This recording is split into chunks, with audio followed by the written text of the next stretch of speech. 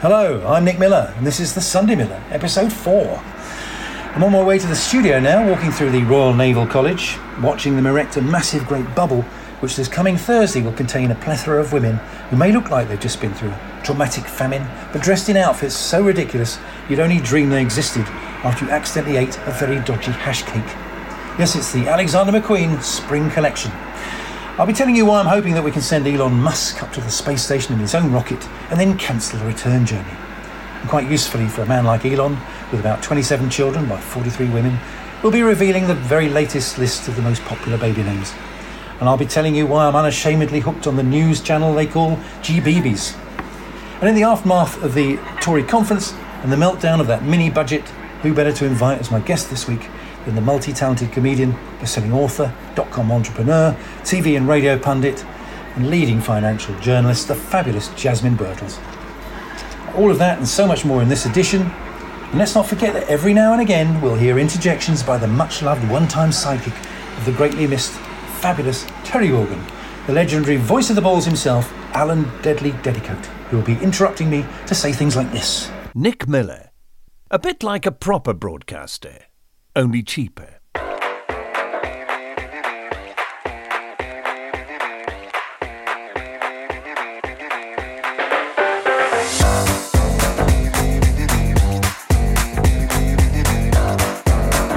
I know I go on about it quite a bit, but I love living in Greenwich. And one of the best things is walking through the Naval College, as I did again on my way to the studio this morning, and seeing what's happening, by which I mean the events happening in and around the buildings and the music emanating from the music college. You'll hear everything from opera singers to brass instruments to concert piano to drum solos, sometimes all at the same time, which is a bit like listening to the worst kind of avant-garde jazz album. But it also happens to be one of the world's most popular locations for TV and movie productions. To name but a few of late, Cruella, Pirates of the Caribbean, Thor. It's also doubled up as Buckingham Palace in The Crown, and the 19th century revolutionary Paris in Les Mis. And very recently they were filming Joaquin Phoenix as Napoleon, with soldiers fighting in the battlements and horses all over the place. But this week they've been building a huge set for a major Alexander McQueen fashion show under a giant bubble to keep the elements away from some of the world's leading fashion models on the runway. They don't call it a catwalk anymore, apparently. I watched them setting up. Naomi Campbell was there, sleeves rolled up, fag on, swearing like a docker after she dropped a scaffold pole. I knew it was her. Builder's cleavage, tramp stamp spelt wrong, you know the type. Kate Moss pulled up in her burger van. David Gandy was flogging 99s. Just as normal. Cara Delevingne got locked out, so she slipped in through the railings. And of course, when it comes to the actual fashion show itself, we'll all be going, what the absolute do they look like? And is it just me, or do fashion show models look like they're wearing clothes designed by a blind scrap merchant?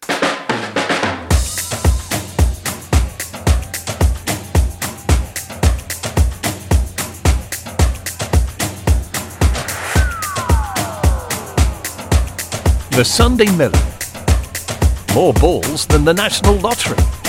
Well, it's certainly been a challenging week for Liz Truss. As I mentioned last week, the Tory party conference was never going to be a ticker-tape parade of adoring supporters heralding the new PM as the incoming saviour, thrusting bouquets and popping corks as she majestically strode by. I mean, in fairness, she has lived up to her promises. She said she was willing to be unpopular, and she's done that extremely well.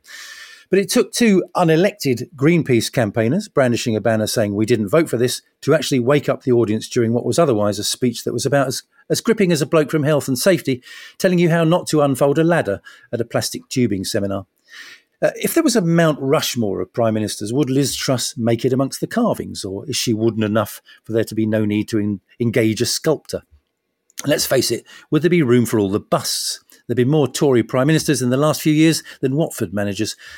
Maybe what would be a better idea is, instead of having sculptures or portraits of current and previous Prime Ministers in number 10, as has traditionally been the case of late, what they should do is, like in hunting circles, when you catch a stag, you mount the head on a trophy plaque.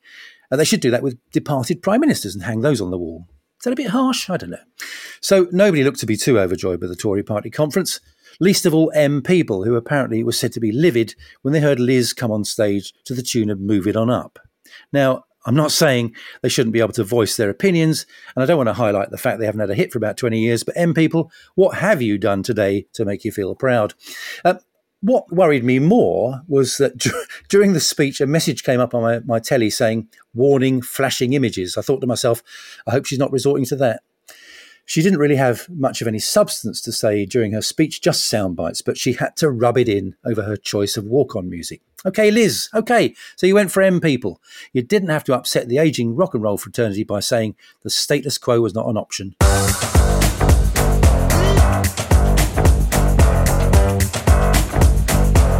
Run for the hills. It's the Sunday Miller. Just a brief note following on from my piece last week about the London Marathon.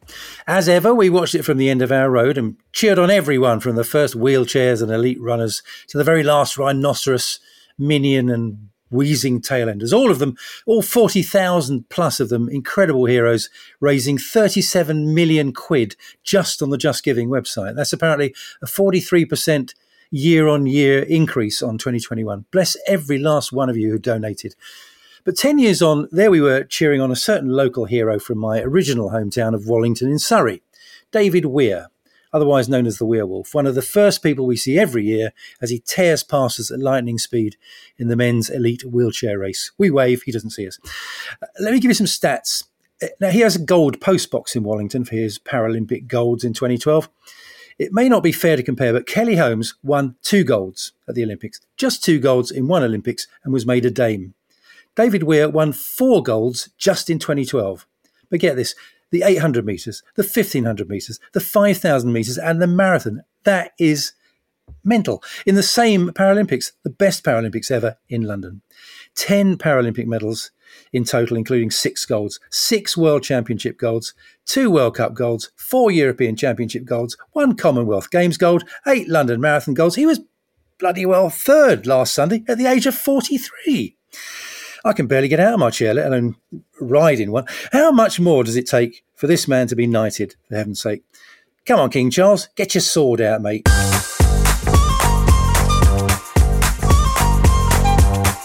The Sunday Miller. Half an hour of your life you'll never get back. So, after all, Elon Musk is evidently buying Twitter for the originally agreed knockdown price of 44 billion quid. Dollars. It's much the same these days, isn't it? Following months of legal battles. He's promised to make the social media platform less woke and less likely to cancel people whose politics it doesn't like. And of course, he himself would never do a Trump and take advantage of the audience he effectively owns. By doing a Trump, I mean the former president and not northern slang for farting. Elon Musk never farts. If Elon Musk farted, it would interrupt him talking out of his arse. So, having promised never to abuse his control of a social platform, what does he do? He puts up a Twitter poll that suggests the Ukraine and Russia should agree a peace deal, which purports that Zelensky should give up the Crimea to pacify Putin, which is a bit like me saying I'll stop bombing your house if you give me your car. So Putin would be seen to be victorious and live to massacre another day. Great idea, Elon. Fuck off up to the space station and stay there. But spare a thought for poor old Jeff Bezos, the man who owns Amazon and a rocket that looks like a cock. No longer the world's richest man, thanks to Elon. He's down to his last $130 billion. Now, some greedy Amazon workers have been demanding a wage increase of £2 an hour, little caring that poor Jeff last week decided to tighten his belt by not buying another super yacht, even though the Astros are full. These days, he can now barely afford to buy Switzerland, let alone to buy Canada, in order for him to be able to store Switzerland. I've set up a Just Giving page so that you greedy Amazon workers can donate whatever you can afford, as long as it's not less than £1,000.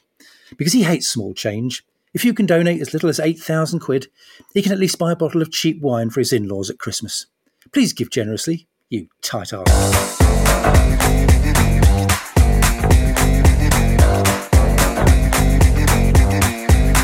Nick Miller, the voice of the common man.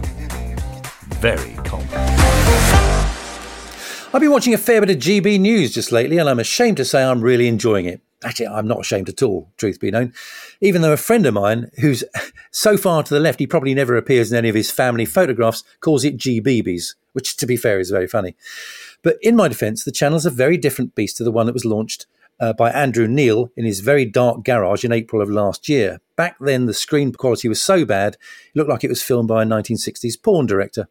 Now it's very professional, it's opinionated, it's fun, But of course, I'm not allowed to admit that I enjoy watching it in this very illiberal, liberal society of ours.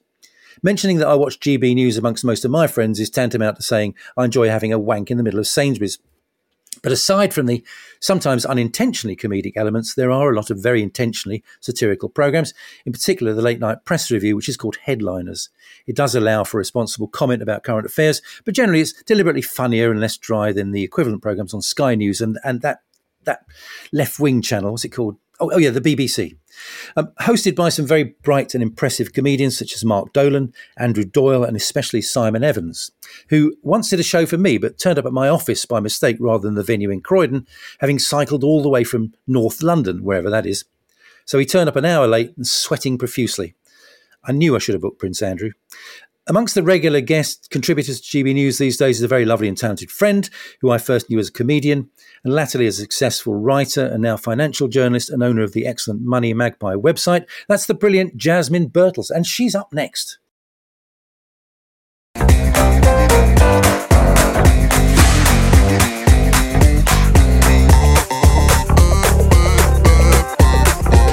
The Sunday Miller.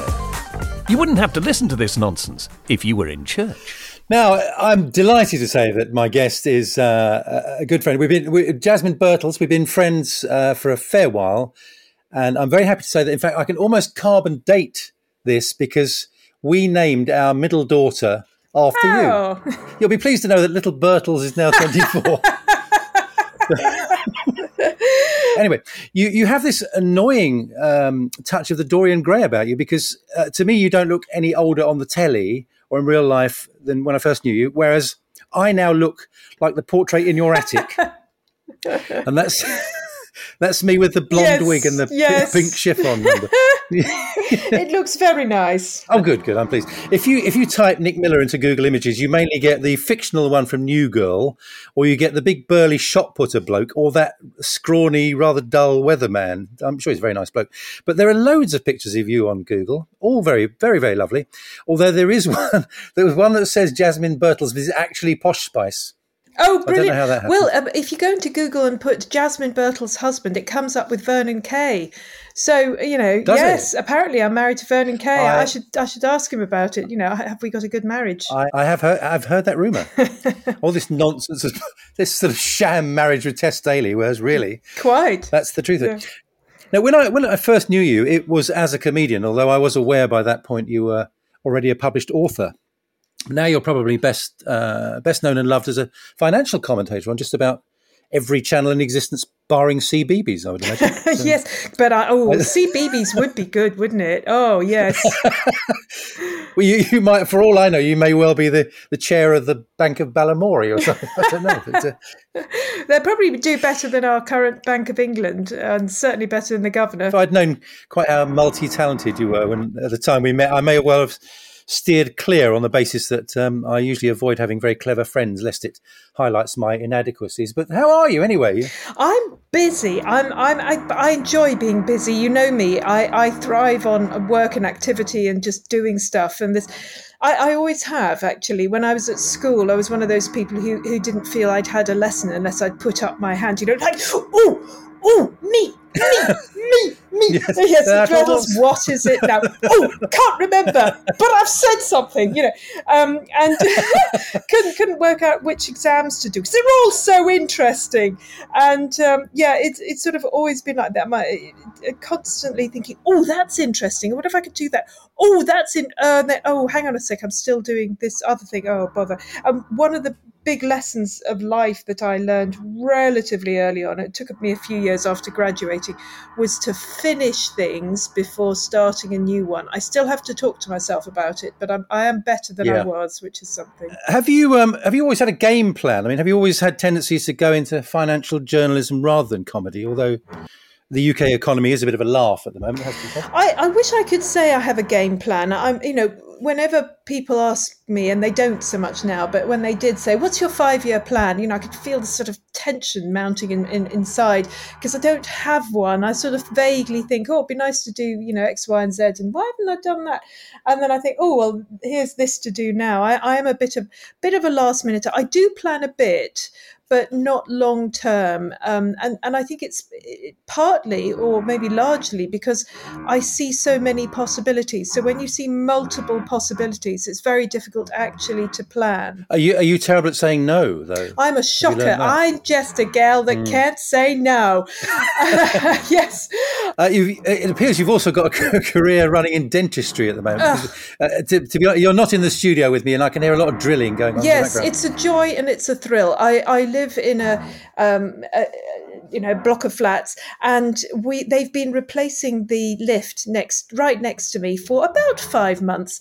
He comes in, drills for an hour, and then goes off. And yes, just as we've started to chat, he's decided to do the major part of the drilling, and it's a joy. And there you are. There he is, just doing it, just to show you he's there. Can you hear? Marvellous.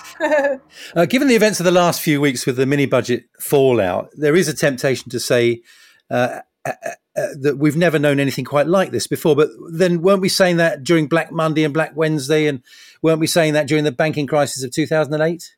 Yeah, we were. And neither you nor I, of course, remembers the 70s. But, it did seem, in the 70s, and that lasted for years, that we were completely under a cloud. I mean, I look at it now from the vantage point of 2022, and I realise what my parents were saying about prices going up and up, which, of course, at the time, I didn't, you're a child, I didn't care. But yes, no, it did make it was a huge thing. It made a big impact on everybody's lives. And as you say, 2008 was enormous. It should have been bigger than it was, actually. I realise now that the banks should have been allowed to fail. At the time, I was on telly saying, it's all right, the government's shoring the banks up, not realising that, for example, RBS was shored up to the tune of £58 billion. And it's still a zombie bank. And the banks right now are zombie banks. We should be allowing them all to either fail or be nationalised. And I think that everybody at the Bank of England needs to be replaced. I thought I'd go along with you. I think that they've been talking down, well, Mark Carney did it too. They've been talking down the economy for years. Agreed. And right now, what we have, I think, is everybody talking everybody else down. I mean, obviously, I didn't vote for Liz Truss. None of us did, unless you remember the Conservative Party. But it's really unhelpful to be fighting against her and her policies just at a time when we really all need to pull together. I'm actually quite relaxed about her growth policies. It's something that I've been asking for. I'm not so relaxed about increasing interest rates, although I can see why they're doing it. I was one of the people who said we should be raising interest rates much earlier. But at this stage, I think we need to go for growth. But even if you don't agree with that, it's still better for the Bank of England and the government and just the Conservative Party as an entity to work in the same direction and just sort of put their own personal differences aside and try and work for the country. I completely agree. I think there's far too much politicking going on in the Bank of England. It would be pretty remarkable if every economy in the world hadn't struggled in the aftermath of COVID and during the currency of the war in Eastern Europe. It's much easier for everyone to blame everything on Kwasi Kwarteng, although my microwave packed up the other week and I'm blaming Kwasi for that. So. Quite right. Yes. No, absolutely. Yes. I'm one of those awful people that was saying from the start of lockdown that lockdown was a very bad idea. We should never do it, and that furlough was an appalling thing. So I've been saying the same thing over and over. And now, finally, in the last few months particularly, I'm finding there are quite a lot of people who during lockdown would say we've got to lock down harder, are now saying, oh, what a terrible thing lockdown was. It's really ruined our economy. I'm also, and have been not so loudly, but I have been against funding the war in Ukraine. It's just money down a drain. It's really not going to help at all, not at all. So yeah, I'm against the crowd on most things at the moment. That's obviously a very different issue. Regarding your literary career, are you still writing your little books? I say little books because they were specifically little books designed for toilet reading, were they not? Absolutely. Your first books were I used to be in toilet. A Woman's Little Instruction Book? Yeah, I used to be in toilets around the country. I probably still am in some, they've got a few dog-eared versions of... Yeah, what have you got? Which ones have you got? The Little Book of Excuses was my favourite one, and a Little Book of Abuse was a bestseller. Yeah. But, I'm curious. I'm very curious about 1001 Knock Knock jokes. How on earth did you find 1001? Yeah, good point. I started to just come up with words and came up with rhymes with them because I had to. You made them up? Yeah, I had to make them up because there aren't 1001. Wow. I've always liked the fact that on your website, whereas Martin Lewis describes himself as a money-saving expert, you're a self-styled money-making expert too. And some of the latest tips in that section of the site, including selling empty boxes and empty toilet rolls. It's so if you go to moneymagpie.com, yes, you can find out it's amazing what you can make money out of, honestly. And this is what we are constantly looking for.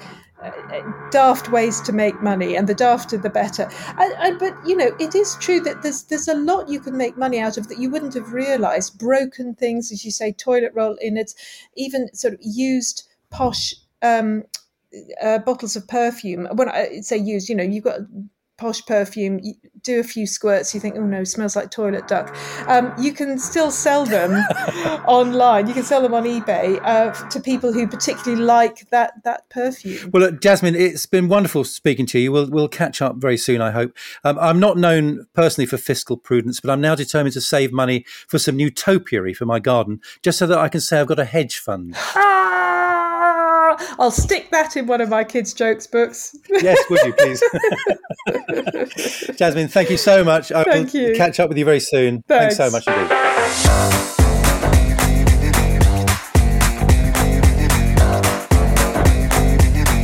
It's the Sunday Miller. I was talking about Elon Musk earlier, and that brought to mind another story in the press this week about the most popular baby names in the UK. The most popular name for girls this year is once again Olivia, closely followed by Amelia and Isla, with some old traditionals coming back into fashion, such as Ivy, Lily and Florence. As for the boys, the equivalent top name for the last few years, Oliver, slipped down to number 2 in the rankings, and you can't get much more old-fashioned a name than Noah, which is the new number 1 with a bullet. That's an old chart rundown expression, by the way, just in case you thought I was developing violent tendencies. Well, it transpires that Elon Musk has 10 children by 3 different women. I'm not sure of their gender, but in Elon's bizarre world, I wouldn't be too surprised if they didn't know either. What sort of hybrid is formed from a beautiful blonde woman and a bloke who looks like his face has melted? Needless to say, the madder he's got over the years, the madder his kids' names have gone. A couple of the early arrivals were called Griffin and Xavier, fair enough. But the newer ones, with his latest squeeze, the singer Grimes, are their son XAI, or something like that. You have to really read it. Just known as X, and his daughter Exa Dark Sidairail Musk, shortened to just Y. So they're called X and Y, basically. Y indeed, but he's not alone in this plurality, his generous gift of procreation of more baby Musks. Jude Law has 6 kids by 4 women. Mick Jagger has 8 kids by 5 women. And Bob Marley had, wait for it, 11 kids by 9 women. Anton Deck might at this point add, evening Boris. But what is it about boxers? I don't mean of the canine variety, I mean pugilists. George Foreman has had 10 children by 5 wives and about 5,000 lean green grilling machines going even greener with mould in his garage. And the interesting thing about George Edward Foreman is that all 5 of his boys are called George Edward Foreman. There's even a daughter called Georgetta. To his credit, he did say, if you're going to get hit as many times as I've been hit by Muhammad Ali, Joe Frazier, Evander Holyfield, you ain't going to remember many names. But Tyson Fury's catching up. He and his wife Paris have got 6 kids, and his 3 boys are all called Prince. Mind you, that's actually more common than I first thought. I mean, after all, the Queen had 3 sons, and they were all called Prince. And so was Prince.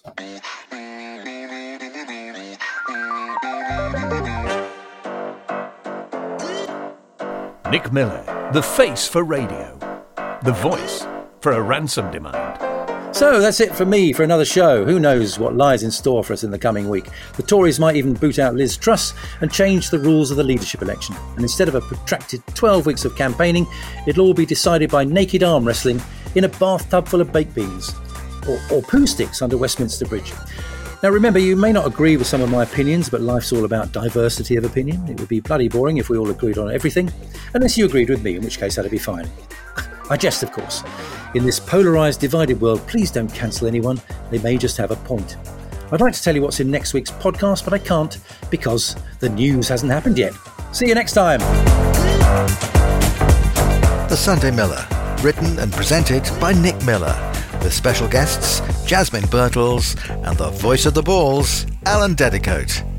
The Sunday Miller is an Ultimate Sound and Vision production.